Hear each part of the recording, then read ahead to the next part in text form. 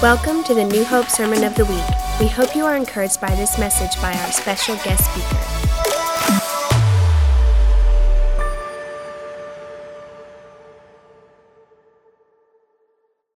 Today, if you could open up your Bibles with me to Deuteronomy chapter 6. We'll be reading from there in God's Word. Deuteronomy chapter 6. I gotta say, it's a whole lot different being in here for worship than in kids' church for worship. I mean, the kids worship. Like, you see the kids raising their arms, they're crying. Like, it actually makes you just, you know, your eyes water. You're like, look, kids, you're so cute. But here, you guys are seeking the presence of God in a really cool way. And it's cool. I gotta stay back here more often during worship. If you guys are newer here or you haven't been here in a while, my name is Ben. I run the kids' church and run the youth ministry. Or I just sort of do what I do, but we got the teams that do everything, and it's because of you guys, your prayers, everything. But there's been this move of God that's been happening here at New Hope in the last couple weeks, few months. That's just been really cool. And I think if you're newer here, my family. Hey guys, woohoo! And from out of town. If you're newer here, there's been this move of God that's just been really cool. And if you jump in the water, it's one thing if you jump in to still water. It's another thing if you jump into a tidal wave. Because if you're not expecting it, you might get swooped under and come out somewhere new. And if you're coming in this place for the first time in a long time, or maybe you missed the last few weeks, get ready. If you're not aware, you might get swooped away into the presence of God and come up in places you didn't think you could be. And there's just been this move from God where God's been taking people from here to the next place. And I think some of us, we started off way over here, and God's been taking us through journeys and trials, and God's been moving us through our lives. And we have testimonies, and we're like, God, I got so far with you, and God's still beyond going, you've not even gotten started. And there's been this move, and Pastor Tom, if you heard anything he's preaching recently, it's this pursuit of holy. And I like it. He's not even calling it holiness because we think we understand holiness. We don't understand. God's constantly showing us more. And if you're anything like me, then, the last couple weeks when everyone else was getting moved by the Spirit, you're probably sitting there going, those other people need it, but I'm good. And, as every, young pastor that reads the Bible and stuff a lot, I'm like, me and God are good. And God swooped me away, too. I got this call a couple weeks ago from someone I really respect, and they asked me, they were like, hey, what's going on? What's wrong? I was like, hey, nothing's wrong. What do you mean? What's wrong with you? And they were like, hey, there's something happening at your church, and you're missing it. And I was like, what are you talking about? And I went through this list. I was like, I love God. I love Jesus. I pray. Here's my prayer schedule. Here's my Bible reading schedule. I teach the kids on Sundays, the youth on Wednesdays. I'm like, I'm a man of God. And then they were like, you got to pursue holy. And I'm just getting mad. I'm getting offended. I'm like, what do you mean pursue holy? How do you spell Ben May? H-O-L-Y. Like, I am holy. And we went back and forth, and they were just saying, listen, you're missing something. Pursue holy. So I let it sink in. I got off the phone. I told Kara, we were going out to lunch. I was like, babe, take the baby. You go out to lunch. I got to go pray. She was like, what are you going to eat? And I was like, obviously, I literally said this, obviously the daily bread, because I need it. When God gets you, you just get mad. And I only get mad if you don't know me, I'm always smiling. I'm never mad. I'm only mad when I either failed someone or I felt like I disappointed someone or when I feel like there's a change that needs to happen in me. So I had this, mad prayer time with God that day and that evening and the next day. And it was just this big thing. And this mad time with God that turned into a vulnerable time with God that turned into a humble time with God. Where I was saying, God, you don't spell my name holy. I don't even know what holy is. And God started to go, it's about time you saw that. Because me, like a lot of us, who have been in the church for our whole lives, plus our parents' lives, we just breathe church. We've gone from all the way over here and we say, God, I'm good where I'm at. And God's still one step away saying, but there's more. Come on. And that's what's going on over here. Well, today, I'm here to talk about the next generation. Because God's been doing a move in this place, but God's also doing a move in the youth group. And God's also doing a move with the young adults. And God's also doing a move with the little kids over there. And God's just doing great things. So today I want to talk about, let me get to we're already on page 3, baby. Going to lunch early. Also, I write my notes word for word. And both Pastor Tom and Pastor Matt were like, that's a lot of notes. Just how I do it, whatever. Okay, many ways to cook an egg, if that's a saying.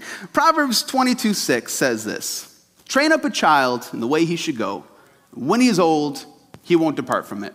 You know, I went to college. I'm in youth ministry right now, but I went to college for kids ministry, and that was every class. We started off every class. Train up a child in the way he should go. When he's old, he won't depart from it.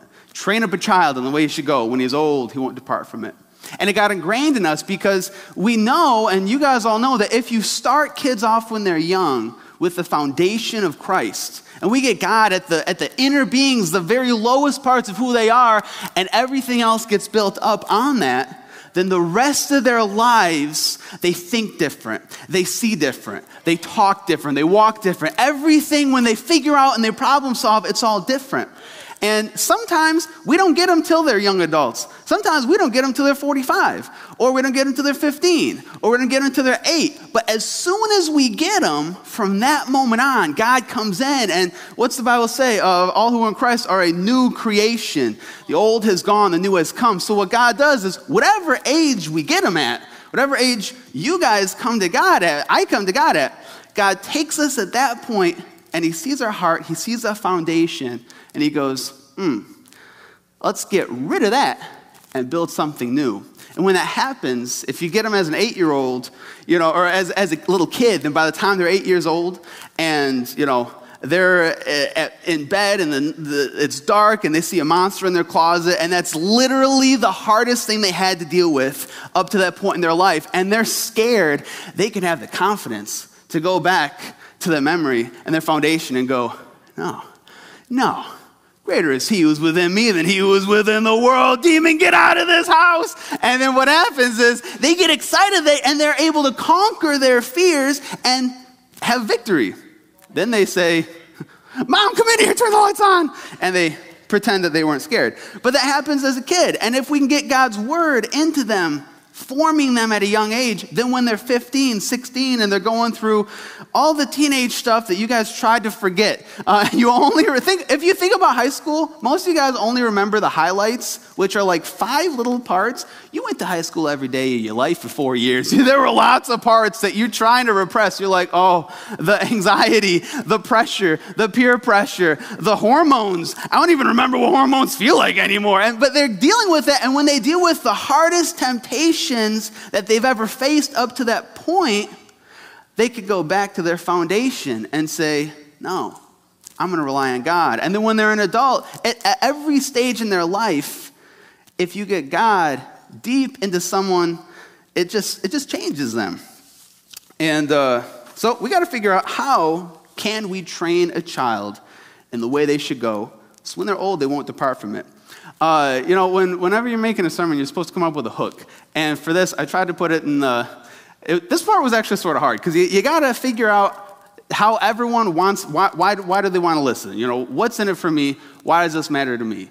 If I was talking about how to be the best mechanic ever, you guys would be like, I'm not a mechanic. Sweet, very intellectual. You know, like, what's in it for you for training up a child? Because obviously that's my job, that's my lifestyle. You know, the people that work in kids ministry, youth ministry, that's what they do. What about for you? What's the hook? And I couldn't really figure one out, because for me, I just believe it's like super important. That's the hook. It is super important. It's like trying to say, why do you breathe? I don't know. Try not doing it. You know, you'll die, without air. Why do you focus on reaching the next generation? I don't know. Try not doing it. The next generation will die without God. And we see it over and over in Scripture, where in one chapter it would say all the miracles of God, all the great things that God did. The very next chapter, it'll say, and then came up a generation who knew neither the Lord nor what God has done for Israel. And sometimes, because we read it chapter by chapter, we've read it for the last 5 minutes, and we're like, in 5 minutes you gave up? It's just in one generation. And I think the one that stood out to me the most was Joshua and Moses. If you guys remember Moses, 10 commandments, 10 plagues, walked across the, part of the Red Sea. They walked on dry ground. Lots of power, lots of miracles. It was great. Well, Moses was reaching toward God, and Moses was holding on to God, and the whole time he followed God, he had another arm out saying, Israelites, follow me, and he was going forward. Well, when he died, the next guy to take over was Joshua, okay? Joshua was with Moses through almost everything, most all the miracles, most all the everything. And Joshua, when he took over, right from the ground running, he started pursuing God. They entered the promised land. They walked around the walls of Jericho, you remember? And the walls came tumbling down. And then there was miracles, there was power. And as he walked forward, what did he say? He said, as for me and my house, we will serve the Lord.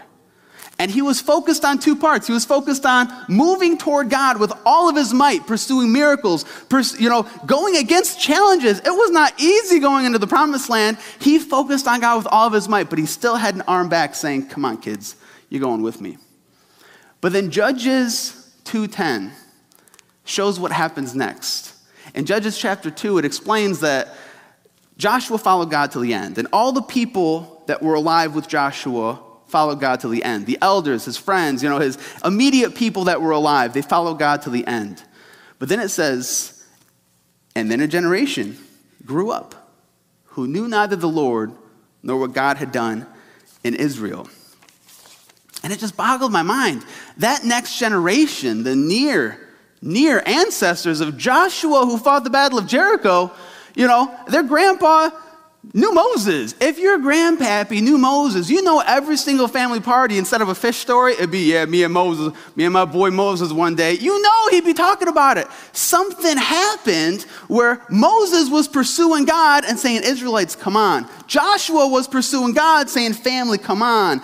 And the people that were alive after Joshua had gone, they said, you know what? We're going to continue in Joshua's footsteps and follow forward until they failed to reach back. And what we oftentimes think is they're going to be okay.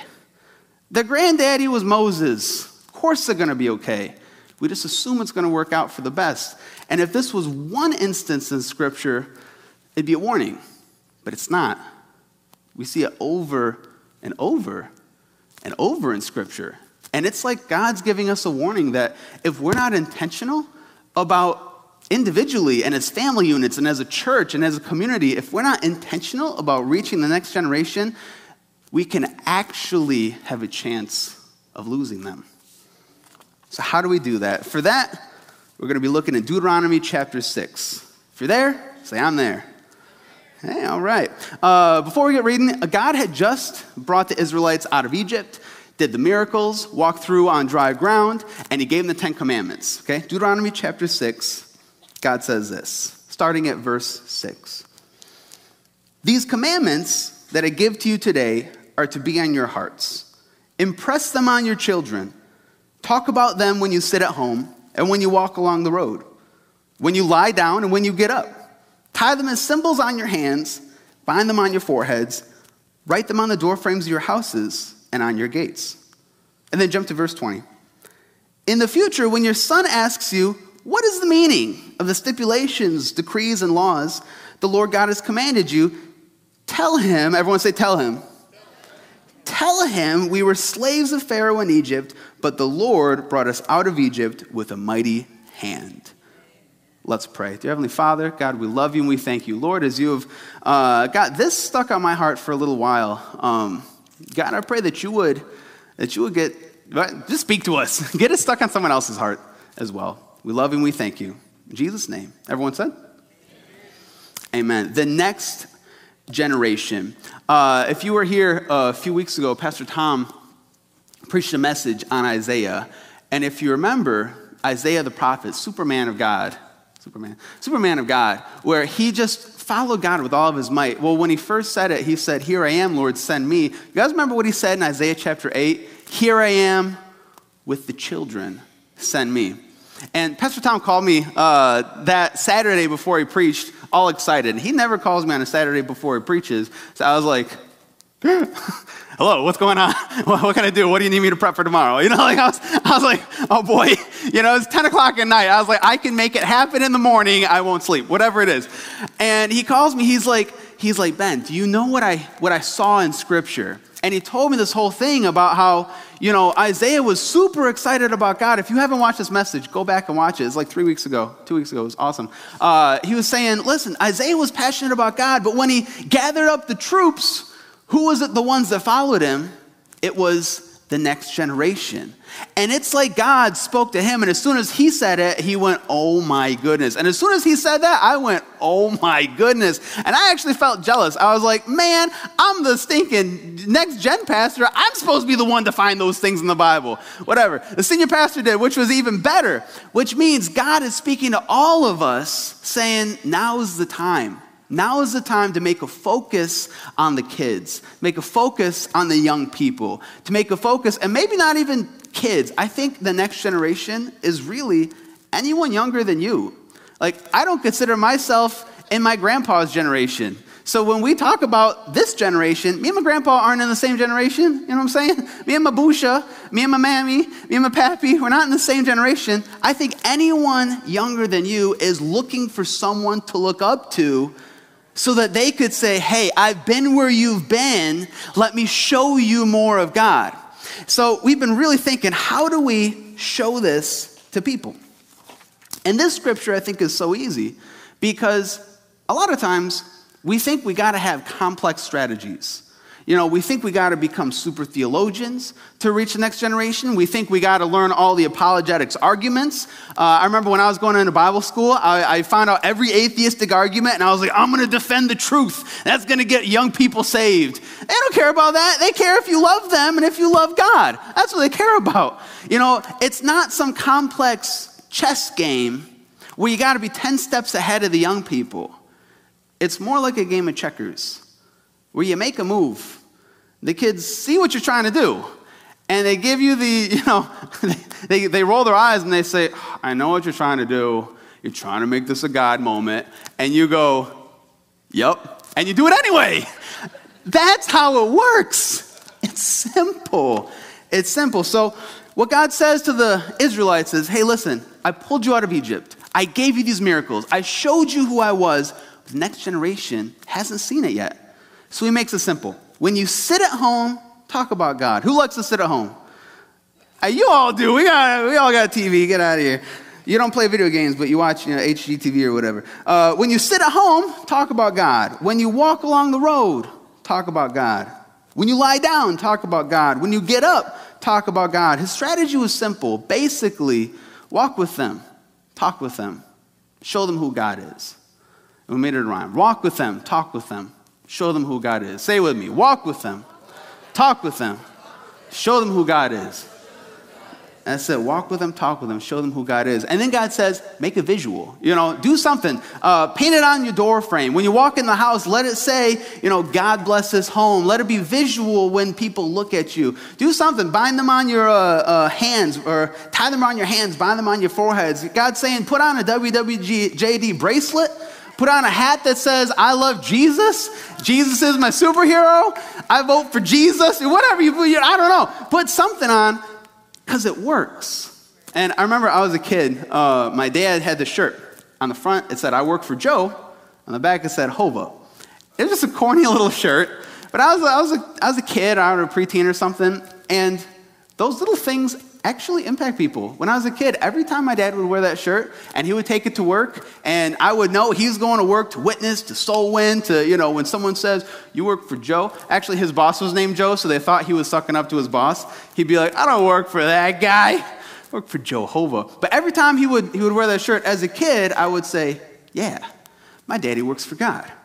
Real men work for God. I'm going to work for God too. And those things the small little things start working in people's lives. There's a generation coming up who's looking for a role model, who are watching your every move. And normally I would just talk about kids or youth, but I don't believe that's what the next generation is. I think it's anyone really who's younger than you. Because if you're 7 years old, if you look behind you, there's a 7-year-old that's looking up to you. And the moment you swear 3 rooms away for the first time in 5 months and it slips out, somehow they'll hear you. And they'll go, put it in the jar. And you're like, how did you even hear that, kid? You were playing video games. Because they're listening, okay?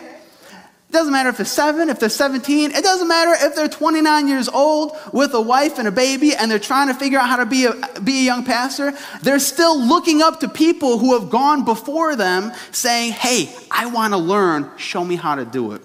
How do we do that? We've been teaching the kids in kids' church the last couple of weeks. We're in a series on Elijah. So that's what we're talking about today because I'm all about Elijah right now.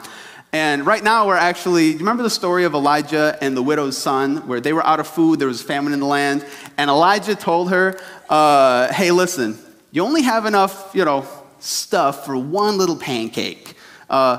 Give it to me. She was like, what in the world? Okay. And she trusted in God to give, the man of God, to give God her best. And so today we're teaching that to the kids' church, and they're making pancakes for the kids. So if you want to stop by there, yeah. I forgot eggs, though. They're going to be gross pancakes. My bad. They're kids. They'll still be excited. But we've been teaching about Elijah and Elisha. And the other day, I see Johnny laughing. The whole body's jiggling. All right. We've been teaching about Elijah and Elisha. And I remember thinking when we were teaching about Elijah on the mountain. Remember that? And there was 450 prophets of Baal, 400 prophets of Asherah, this big showdown. And he prayed, and he called down, and fire came down from heaven. You remember that? And he stood out with so much boldness, so much faith, so much confidence to stand before all of his peers and say, I know your way of living is one way, but I serve the real God, and I'm not going to change. It's one thing to teach that story to a kid, to a young person, teenager. It's another thing to get the teenagers to stand in front of their schools with enough boldness and confidence to say, I know all of you guys serve your own gods of this world, but I'm going to serve the one true God. How do we get them to stand with the boldness and confidence? There's something more than just teaching a story, but getting it in their hearts so they become the current story of that happening. And that's what we're going to try to do. That's what we got to try to do, because most of you guys have gone there.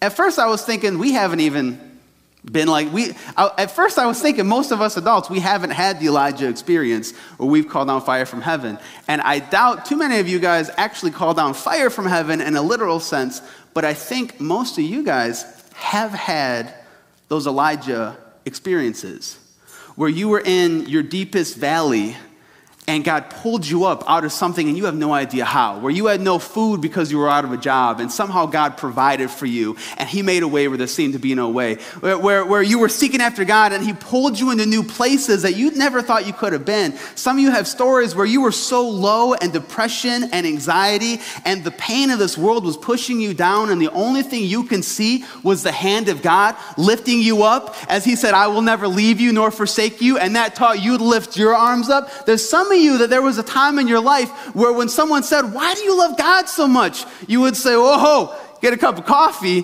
because it's testimony time. It's going to take a while. Some of you, that time was a while ago. Some of you, that time is right now. But you guys, I think most of you have had that time where you can say, God really did something in my life.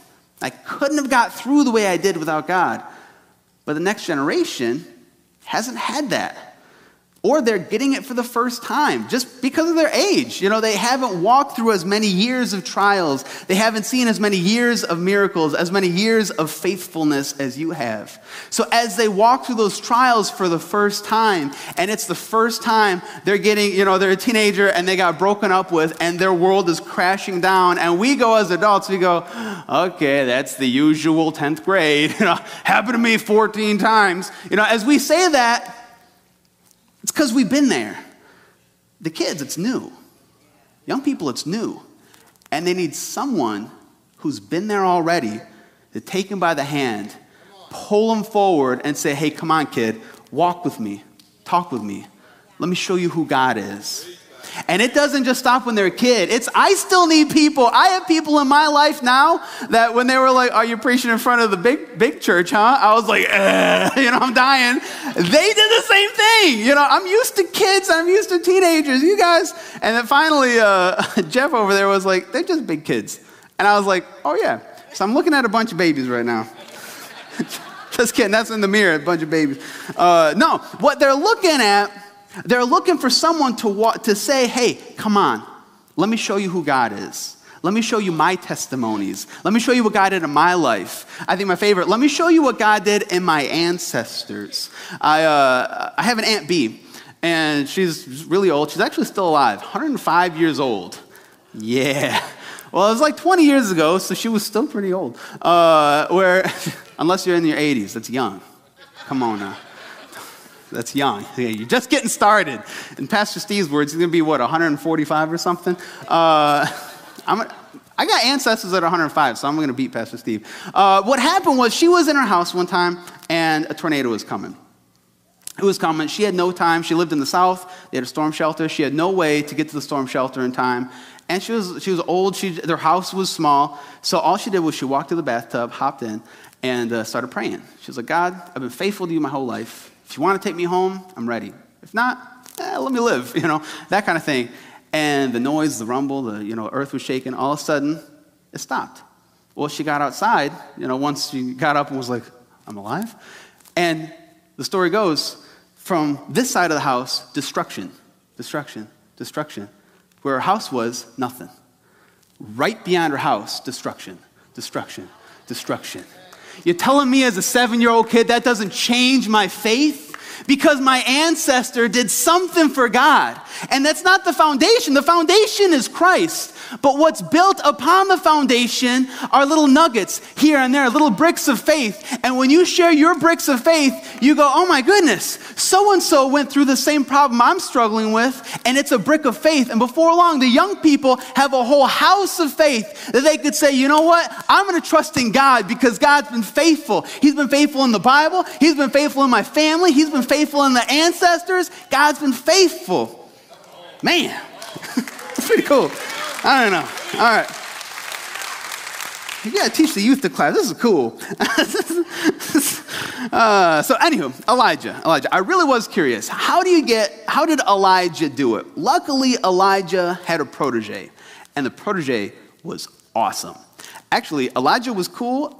His protege, Elisha, was twice as cool. The Bible says he did twice as many miracles, twice as much power, twice as much encounter, twice as much. It's like Elijah went so far, and then he thrusted his protege forward. So I was curious, how did he train him? Well, normally I like to read the whole passage of Scripture and then pull out nuggets, because sometimes we get busy, we don't read the Bible, and at least in a church service you get a good passage of Scripture. Luckily for you, it's 6 chapters, so I'm going to paraphrase it. I hope you don't mind if you're going to miss it. I don't know. Go read it at home. 1 Kings 19 through 2 Kings 2. Elijah had just seen God do the miracle of a century. Fire came down from heaven. It was powerful. Well, right after a spiritual high came a low. And he went into a depression, and he had a pity party. And the Bible said he didn't want to eat, so God sent an angel to feed him. He saw an angel. He was like, whatever. And then he kept walking. He climbed up a mountain. He was like, God, I'm the only one. And he had this pity party that I think some of us tend to have, where he says, everyone in my generation, they're all crazy. The next generation, they're all crazy. No one's serving you. And he was telling God, I'm the only one in all of Israel serving you. And God let him have this little pity party. And then all of a sudden there was a big wind. There's no God. Big earthquake, no God. This big fire. He likes fire, no God. And then he heard a gentle whisper. And let me paraphrase this whisper for you.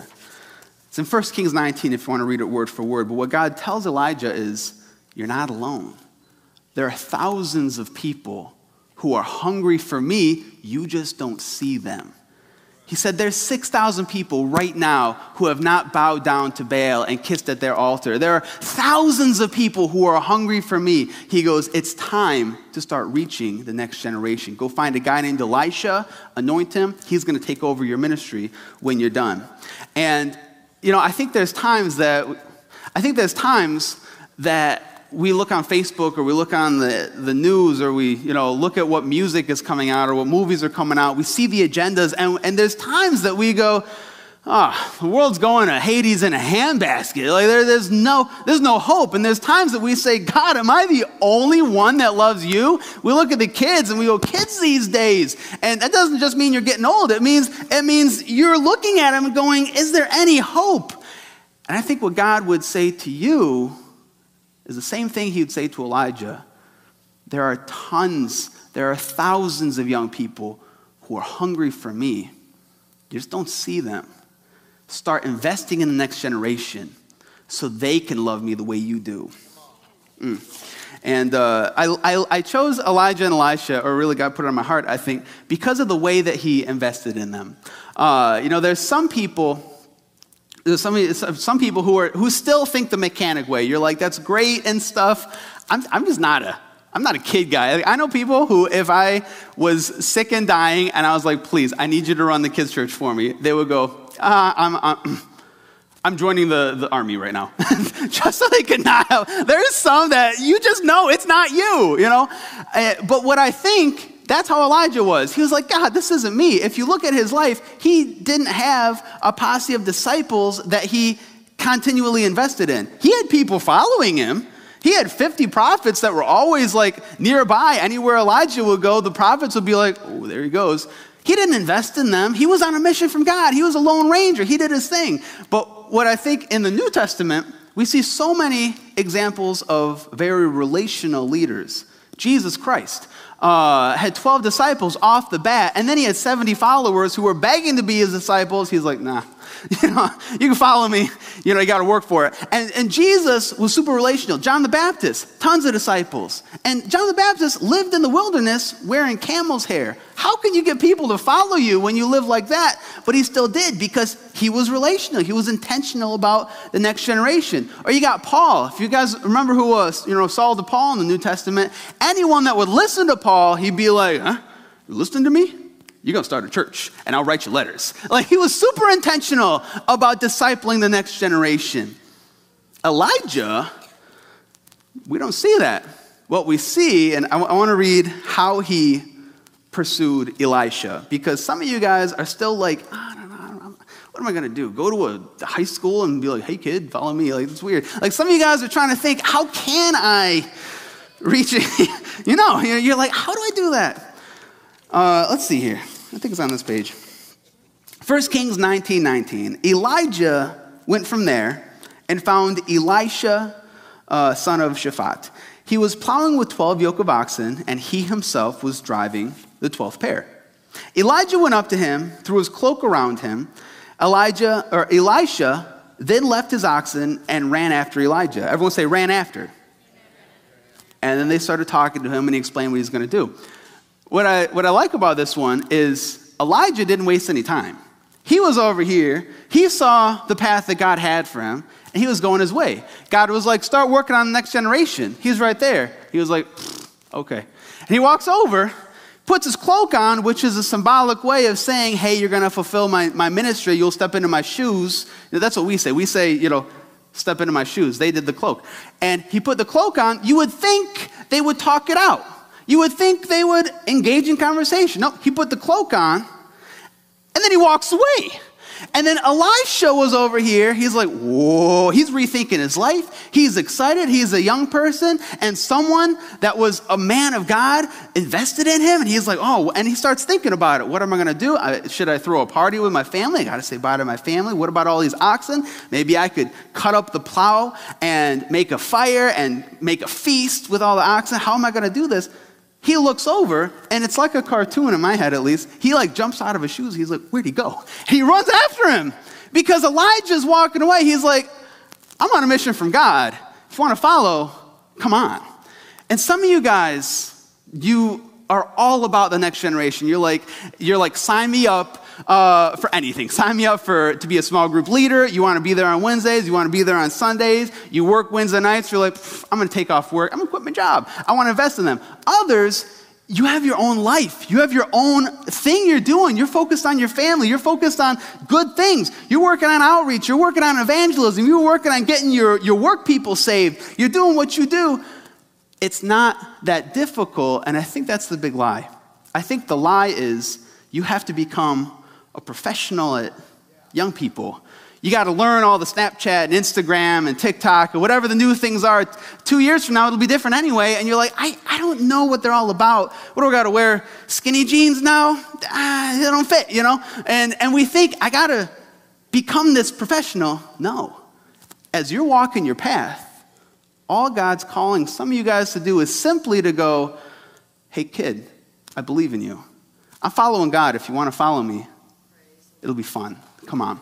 Walk with me. Talk with me. Let me show you who God is. That's what it's going to be. That's what it's got to be. Remember as a kid, and I bet some of you guys could think right now of when you were a kid, maybe a teenager, high schooler kid, of one adult that just believed in you. You didn't know anything about them. You didn't know their life story. You didn't have to know everything about them. I'm thinking of a couple teachers right now. I'm thinking of my karate sensei. I'm thinking of a couple relatives. I'm thinking of my grandma. How much I know about my grandma? As a kid, I was like, I don't know. She's my grandma. Like, you don't have to know all the details. You just have to know there's someone who I look up to that believes in me. That's how the next generation follows you to Christ or follows you to wherever you take them if it's not Christ. All right, let's start landing this plane. It's not the conclusion yet, but let's start landing it. The next couple chapters, we see more miracles in the life of Elijah. We see more adventures in the life of Elijah. We see more prophecies in the life of Elijah. And we even see fire from heaven 2 more times with Elijah. You see, sometimes, once again, we think, I'm on a path for God. God's doing great things in me. I don't have time to turn around and stop what I'm doing. Elijah never stopped what he's doing, and God doesn't call you to stop what you're doing. The moment he said, I'm going to invest in the next generation, God did miracle after miracle after miracle in Elijah. That's what we see. What we don't see Elijah giving him a training program. We don't see Elijah giving him Bible reading plans. We don't see Elijah having the little junior miracles so that his junior apprentice could call on the junior Holy Spirit. Like Pastor Rhea calls it that. She says, there ain't no junior Holy Spirit. That's true.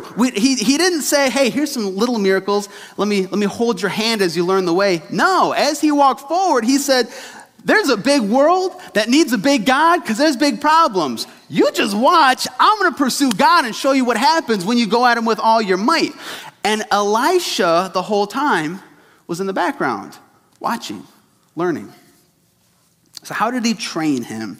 This is where it's at. They've been traveling all day. This is the last story. They've been traveling all day from town to town. And Elijah kept saying, hey, I'm on a mission from God. I got to go somewhere. You stay here. And they went to the next town. He followed. And Elijah said, listen, I'm on a mission from God. I'm doing my God thing. You stay here. And they went to another town. And Elijah says, hey, listen, I'm on a mission from God. Don't follow me. You stay here. I'm going to follow God. And throughout the whole day, what we see is Elisha going, God's doing something in your life? I'm in. There's no way I'm missing that. And we see it over and over until finally Elijah says, what do you want from me? And Elisha says, let me inherit a double portion of your spirit. You have asked a difficult thing, Elijah said, yet if you see me when I am taken from you, it will be yours. Otherwise, it will not. And here it is. It's so simple. As they were walking along and talking together, I'll say it again. As they were walking along and talking together. This is pretty much the only interaction we see in all of Scripture about how Elijah and Elisha interacted.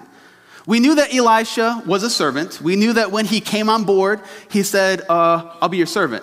And we know in one verse it said that he washed the hands of Elisha.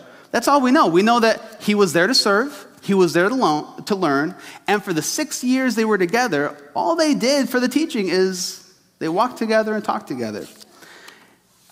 And then it says, suddenly a chariot of fire and horses of fire appeared, separated the two of them. Elijah went up to heaven in a whirlwind, and that was that. The training was over. From that day on, Elisha took up the mantle and did twice as much. What we see, and wrapping up, what we see, Elijah must have read Deuteronomy because he trained Elisha for those 6 years by simply saying, hey, walk with me, talk with me. Let me show you who God is. And what we saw was Elisha as the next generation was hungry. And what he would say is, I don't care if you don't want me to follow, I'm going to follow you because you're chasing God. And he was there to serve. There's a move of God that's happening here. Oh, if we could have the band come up, I don't know if that's a thing on Sundays. I think it is. Come on now. There's this move of God that's happening at New Hope, and it's happening here. It's happening now. And I know it's real because it happened to me. And God wants to take everyone here, whether you're here or you're watching online, maybe you're in Michigan. What's up, Michigan family? God wants to take you from wherever you are, and he's standing in front of you saying, there's more. Follow me. Walk with me. Talk with me. Let me show you who I am. And the young people at this church want in. They're like Elisha saying, I'll serve. I'll do whatever. I'll be your servant. I mean, look at who's helping out in the sound booth, who's helping out with the kids' church, who's helping out in the cafe, who pours your drinks. They're young people because they're saying, I want to be a part of what's going on. I'll serve. I'll be available, but teach me how to get where you are. They're saying, I see God moving in you. I want it. My call to you guys is to make sure you're farther along than they are, because watch out, because they'll pass you up. They are looking for people who are going to be pursuing God with their whole heart and say, God, I'm chasing after you, but young people, come on. And that's what is going on. Now with the young people, I did say it's checkers, not chess, but we are playing chess with them. We are being strategic. We just took them out on a retreat, Jesus Jam, a few months ago, and it was powerful, and it re-centered them from this whole COVID nonsense of separation from everyone. It re-centered them, and this summer, worship and Wednesday nights has been off the chart. It's just been awesome. They've been staying late. They've been seeking the presence of God. This week, we're doing a teen talent boot camp with them, where we're honing their skills so they could do ministry. In a couple weeks, we're doing this old school revival thing. It's going to be in the lobby, and we're just going to make it the most powerful 4-night. It'll be the first week of August, 4-night Sunday, Monday, Tuesday, Wednesday, seeking after God. We're going to believe in encounter. We're going to believe in transformation. We're going to get these young people to say, hey, there's more, and you can find it. Seek after God with your whole heart. And then next year, we're already prepping on taking some of them on a mission trip. And I think what's so cool is we haven't told them all the details. We just said, hey, it's going to be a Spanish mission trip. We'll be in, South America. We haven't given them really much any of the details. We already have kids figuring out how to save money. We already have kids planning. And we have one young person who came up to me last week and was like, hey, Pastor Ben, can I run a small group on Wednesday nights after service so we can learn Spanish? So when we pray for people, we could pray for them in their native tongue at the altars. Can I do that? And I was like, yes. The young people are hungry for God. But what they need is for you to stand in front of them and say, come on, walk with me, talk with me. Show them who God is. Heavenly Father, God, we love you, God. We thank you. We thank you, Lord, that your word is so simple sometimes. You just say, walk with them, talk with them, show them who God is. God, I thank you, Lord, that you give us the opportunity to be your hands and feet to this next generation. God, I pray for everyone here that you would open their eyes to see who it is that's looking at them. God, when they go home today, when they go to work, when they go in their neighborhoods, when they look at their family, help them turn around and see who's watching them and show them how to be an example. Show them how to set the lead. Show them how to take the next generation themselves further in you. God, we pray that you would keep moving in this place. The revival that you started here a couple weeks ago, a couple months ago, Lord, keep it going in people's hearts. We love you and we thank you. In Jesus' name, amen. Thank you for joining us for the New Hope Sermon of the Week. For more information about this podcast or other resources, visit newhopeonline.com.